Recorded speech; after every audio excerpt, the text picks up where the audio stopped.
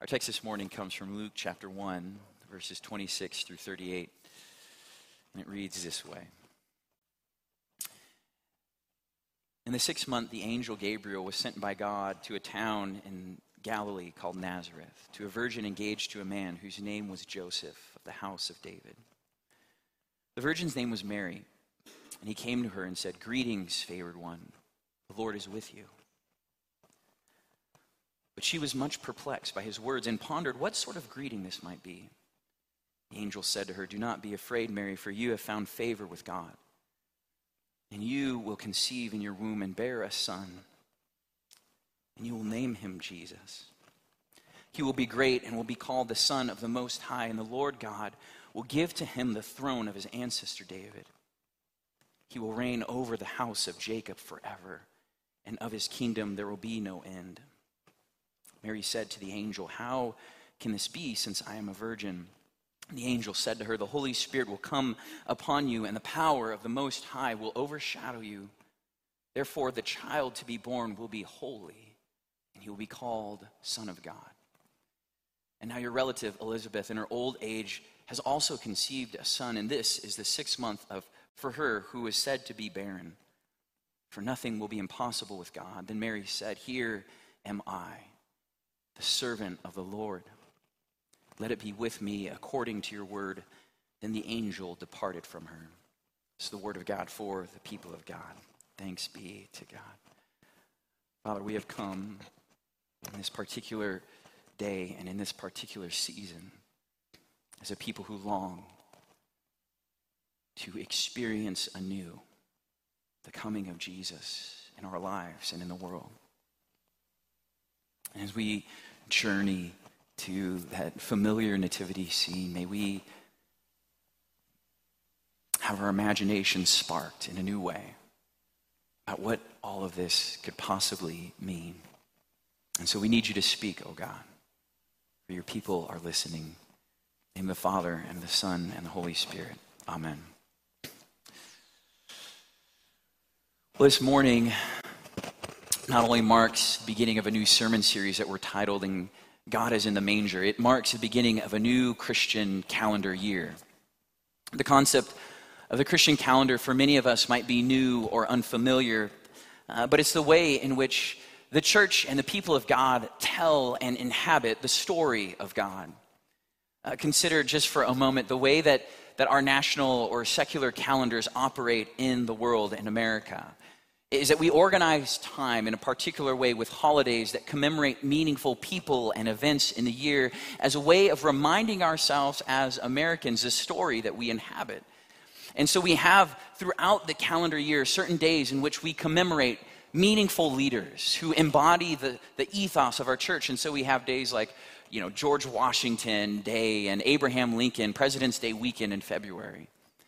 We have days in which we celebrate meaningful figures like Martin Luther King Jr. in January to remind us that there's this sense of racial justice that has been a part of our story for hundreds of years that we're still trying to work out. We even have a whole month, right, dedicated to remembering this element of our history as Americans. We're reminded of the sort of values that we maintain as Americans on July 4th. The idea of freedom for individuals, freedom of markets, and it goes on and on and on. But essentially that day reminds us that as Americans, we inhabit this story of freedom. We tell the story of our nation's heroes on Memorial Day and on Veterans Day. And then we participate in a culture of consumerism every single Black Friday, because this is who we are, right?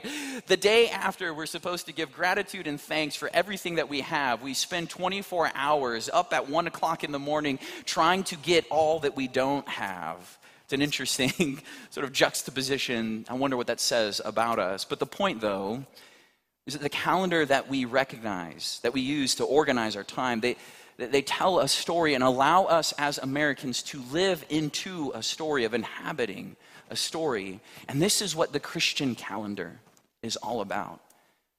And it reminds us that we inhabit an alternative story than the one that the world tells us to live within. The church and the people of God have been invited to live into a different kind of story. We tell the story of our great leaders Advent usually focuses in on John the Baptist. We have, obviously, Jesus throughout the Christmas season, and we have Moses in the Lenten season. We're reminded of the Christian ethos of crucifixion and resurrection every single Holy Week. We participate that this is the value and this is sort of way of life that we lean into is that we have to die in order to live. Throughout the year, there are a variety of days in which there are saints who are commemorated. In fact, Brian Doherty actually showed me this book, and he was like, here's the saint for your birthday, if you were just curious about it. And our church's following of that calendar, the Christian calendar, is a way of reminding us of the story that we are not just telling, but the one that we are seeking to live into as Christians. It's a story of hope and joy, of wilderness and frustration, of life and death, a story of a new kind of family. It's a story of God. It's the gospel story, and it is a Christian story. And the story begins every single year on this Sunday, the first Sunday of Advent. And Advent is a season that is marked by the 4 Sundays leading into Christmas. Can you believe we're only 4 Sundays away from Christmas? That makes my mind explode every time I think about it. But the season often focuses on John the Baptist and the one who is crying in the wilderness. And really the theme is about this idea that we're anticipating Christ coming to us on Christmas morning. And so every Sunday we have this Christ candle. I don't know if you noticed that I do this. Every Sunday we have this white candle that represents the presence of Christ to us. It's not the actual presence of Christ, but symbolically it reminds us that Christ is here with us. But we don't light it during Advent because we're a people who are anticipating and longing for Christ to come. And there are 4 themes traditionally celebrated at Advent: hope, joy, love, and peace. And this year we're moving away from those traditional themes, and we'll be unpacking a less familiar Advent theme. The 4 that we're going to be focusing in on are mystery and waiting, redemption, and incarnation. And the goal for this year is to get away from what is so familiar and to embrace the mystery of Christmas. You see, the peril of familiarity in the Christian life is that we cease to be moved by mystery. We cease to embrace the wonder that is the Christian faith.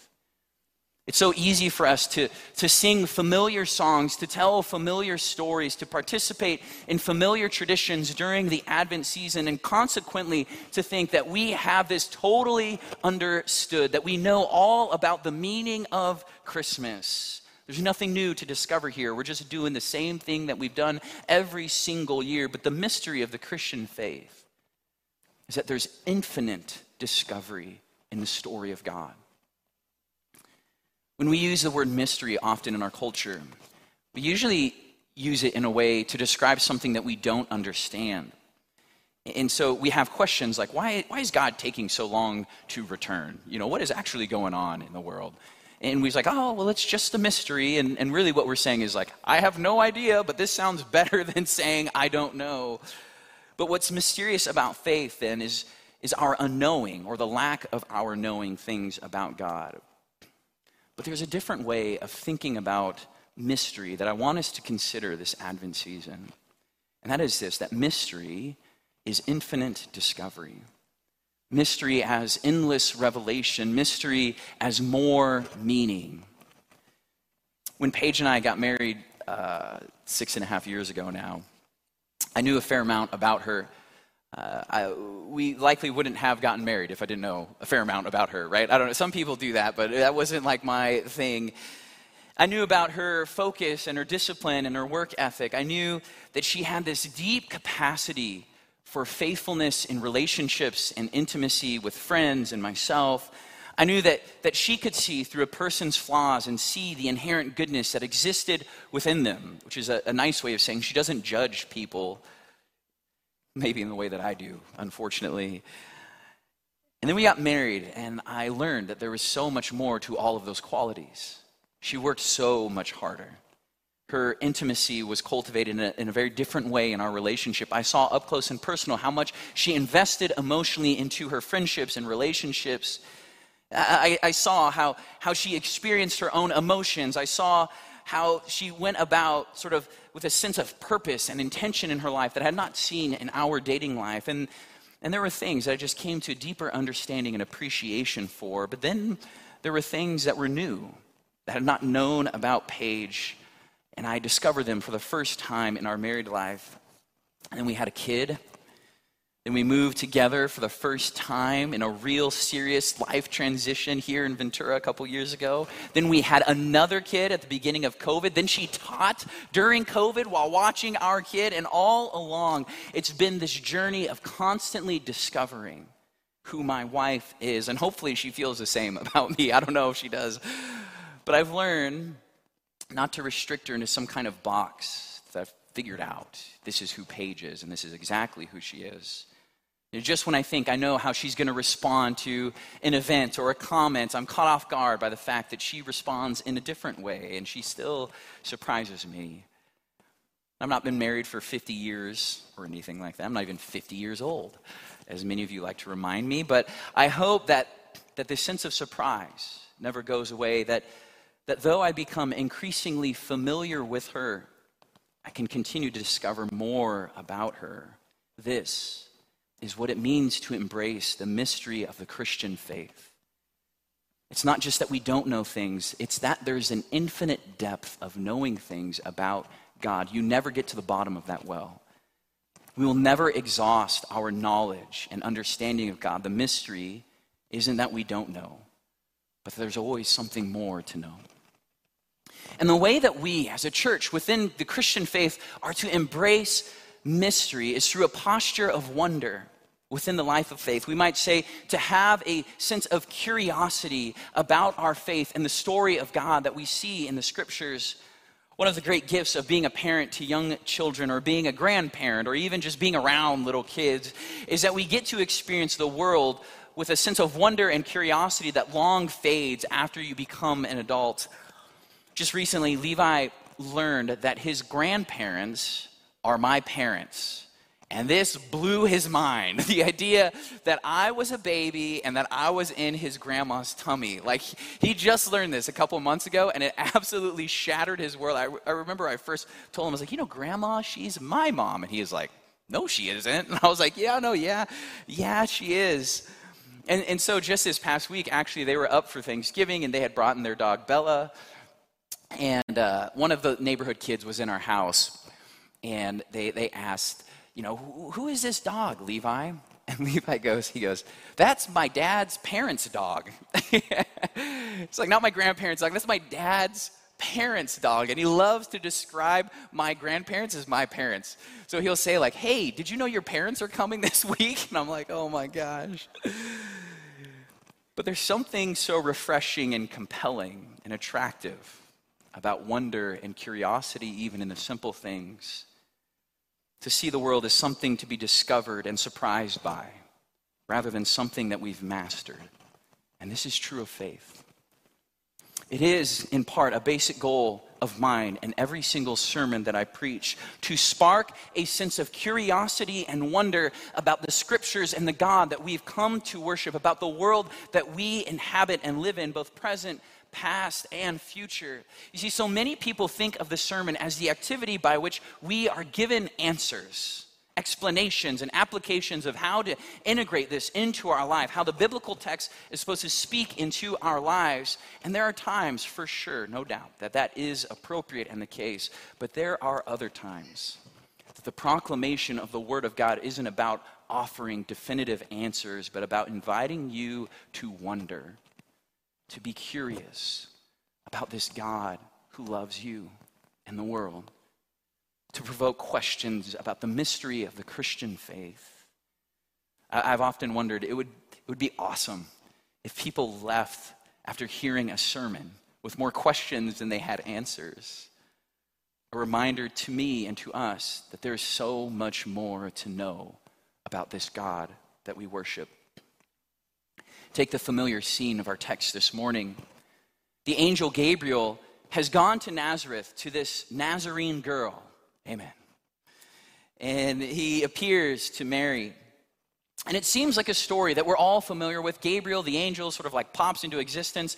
We're going to brush past that because we don't know exactly how that works logistically, because it sounds really odd and weird. But it's a familiar story to us nonetheless. But here's the crazy thing, when you set that story within the context of the story of the Bible, is that God has not spoken to the people of God for 400 years. Between the end of the Old Testament and the beginning of the New Testament are 4 centuries of time in which God has not spoken. God has been silent. And suddenly, into the silence, through the angel Gabriel, God speaks these words, "Rejoice, the Lord is with you." God is with you, and God has been with you. But why does God choose to speak now? And why to this girl? Why to Mary? Why was God silent for centuries? What was God up to in those 400 years? Anything? Why not speak at the temple? Why in this sort of random podunk town of Galilee? Why to this lowly woman?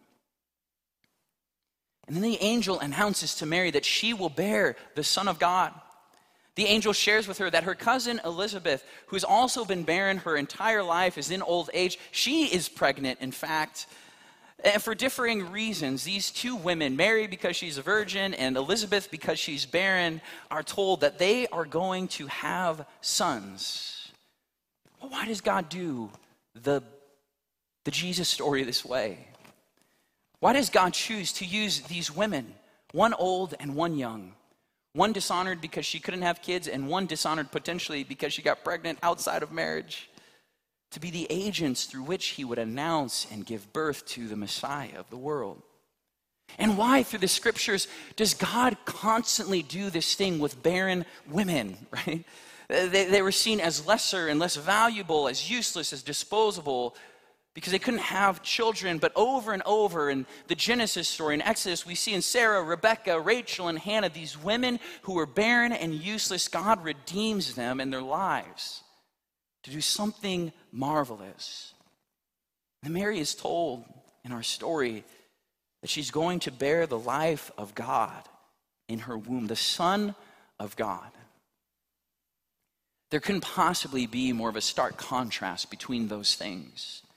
The transcendent Word of God, through whom all creation was spoken into existence, is going to dwell in the womb of some unmarried Middle Eastern girl from an obscure town in Galilee that we only know about because it's in the Gospels. How and why? There is endless depth of understanding the scriptures in this story. But what's more is the mystery of how these scriptures unceasingly speak into our lives. You see, the mystery of our text isn't just that God spoke to Mary, it's that God speaks at all. What does it mean that God is a God who speaks? What does it mean that God speaks to ordinary folks, not just like Mary, but like you and me? What does it mean that God is speaking today? How do we become the kinds of people who could discern the voice and speaking of God in our lives so that we know what God is saying? How do we become those kinds of people? And how is it that God is able, in the midst of our barrenness, to bring about new life, the life of Christ in us? How does God go about in the midst of our trauma and difficulties and addictions and distorted emotions and unhealthy patterns of living and bring about the life of Christ in us? How is it that God is doing that work in you this day, even though you don't feel like you could be that kind of person? I literally was talking to one of my neighbors on Friday night, and they know that I'm a pastor, and they're weirded out by that. And he goes, "Do you need to have all of your life together in order to come to church, Aaron? How is it that God can take a person like that and say, I want to birth new life in the midst of the barrenness there? And how is it that we, filled with the same Spirit that filled Mary, bear the life of Jesus Christ in us? How is it that we are the ones through whom God is going to birth new life into the world? How can God possibly use us to bring into existence, into history, the life of Jesus Christ in the world today? I mean, just look at us. Who are we? We're just like random people that showed up to church this morning. But like Mary, God is wanting to birth new life, his life, in you. How are we to carry the life of Christ in us with faithfulness and seriousness and joy? What are the ways that we experience the subtle movements of Christ in our collective life together as Mary did in her womb? It isn't just the Word is going to be made incarnate in Mary. It's that the Word continues to be made incarnate in the church, in you and me. How does that all happen? See, the beauty of embracing mystery through wonder is that it enlarges our faith. When we come to the text and we come to the story with a sense of curiosity and wonder, our faith can begin to grow and become more than what it was. Wonder enlarges our faith. On August 31st, 1803, Meriwether Lewis, William Clark, and the Corps of Discovery Expedition set out to cross the newly acquired land that had been given to the United States through the Louisiana Purchase. And the prevailing thought of the day was that there was a river that would connect the Midwest and the Pacific Ocean. For 300 years, explorers from at least 4 sovereign nations had been looking for that land route or that water route that was running from the middle of the country to the Pacific Ocean. They wanted and believed that there was some sort of river or water or body of water that connected the Mississippi River and the Pacific Ocean. And the hope was that if you could find that water route, you could easily create a passageway for travel and commerce in the country. So Lewis and Clark, as they're sort of commonly known or referred to, they set out on canoes on the Missouri River in what is now sort of modern-day Illinois. And the plan was essentially to canoe to the Pacific Ocean, and if they had to change rivers at some point, they would just sort of carry their canoes and jump onto the new river. And when they traveled as far west as they possibly could via canoe, when the river ended, what they discovered is that there was no way to navigate to the Pacific Ocean on water. There was no water route to the Pacific Ocean. There was no Northwest Passage. Instead, they found mountains as far as the eye could see in West Montana and eastern Idaho. The driving assumption of the brightest, most adventurous, entrepreneurial minds of their time had been absolutely mistaken about what the land and the world was like. Lewis's Corps of Discovery had discovered that the entire sort of mental model regarding the continent was really wrong and off. The second assumption was that in the minds of the explorers of the day, that the geography west of the continental divide was going to be the same as the geography east of it.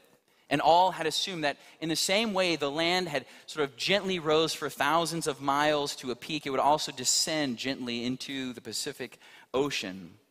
And at that moment, everything that Meriwether Lewis assumed about his journey changed.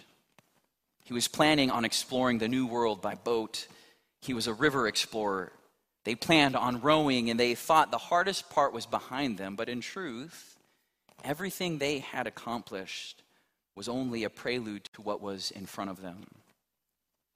See, the realization that there was more to the expedition, more than they were prepared for, more than they anticipated, and completely different than what they had planned on, only expanded the adventure of Lewis and the Corps of Discovery. And this is what it's like to embrace mystery through wonder and curiosity. It's that you recognize that there's so much more to God and the faith than what we hold on to today. And this matters during Advent, because we realize that despite the world's brokenness, there is even more hope than we realize. There is more joy to be had in our lives. There is more peace, more justice, more love, more understanding, more life change. But it requires us in humility to be like the young children who enter the kingdom of God, as Jesus teaches, to experience God with a sense of wonder and curiosity. May it be so for us in the weeks and days to come. In the name of the Father, Son, and Holy Spirit. Amen.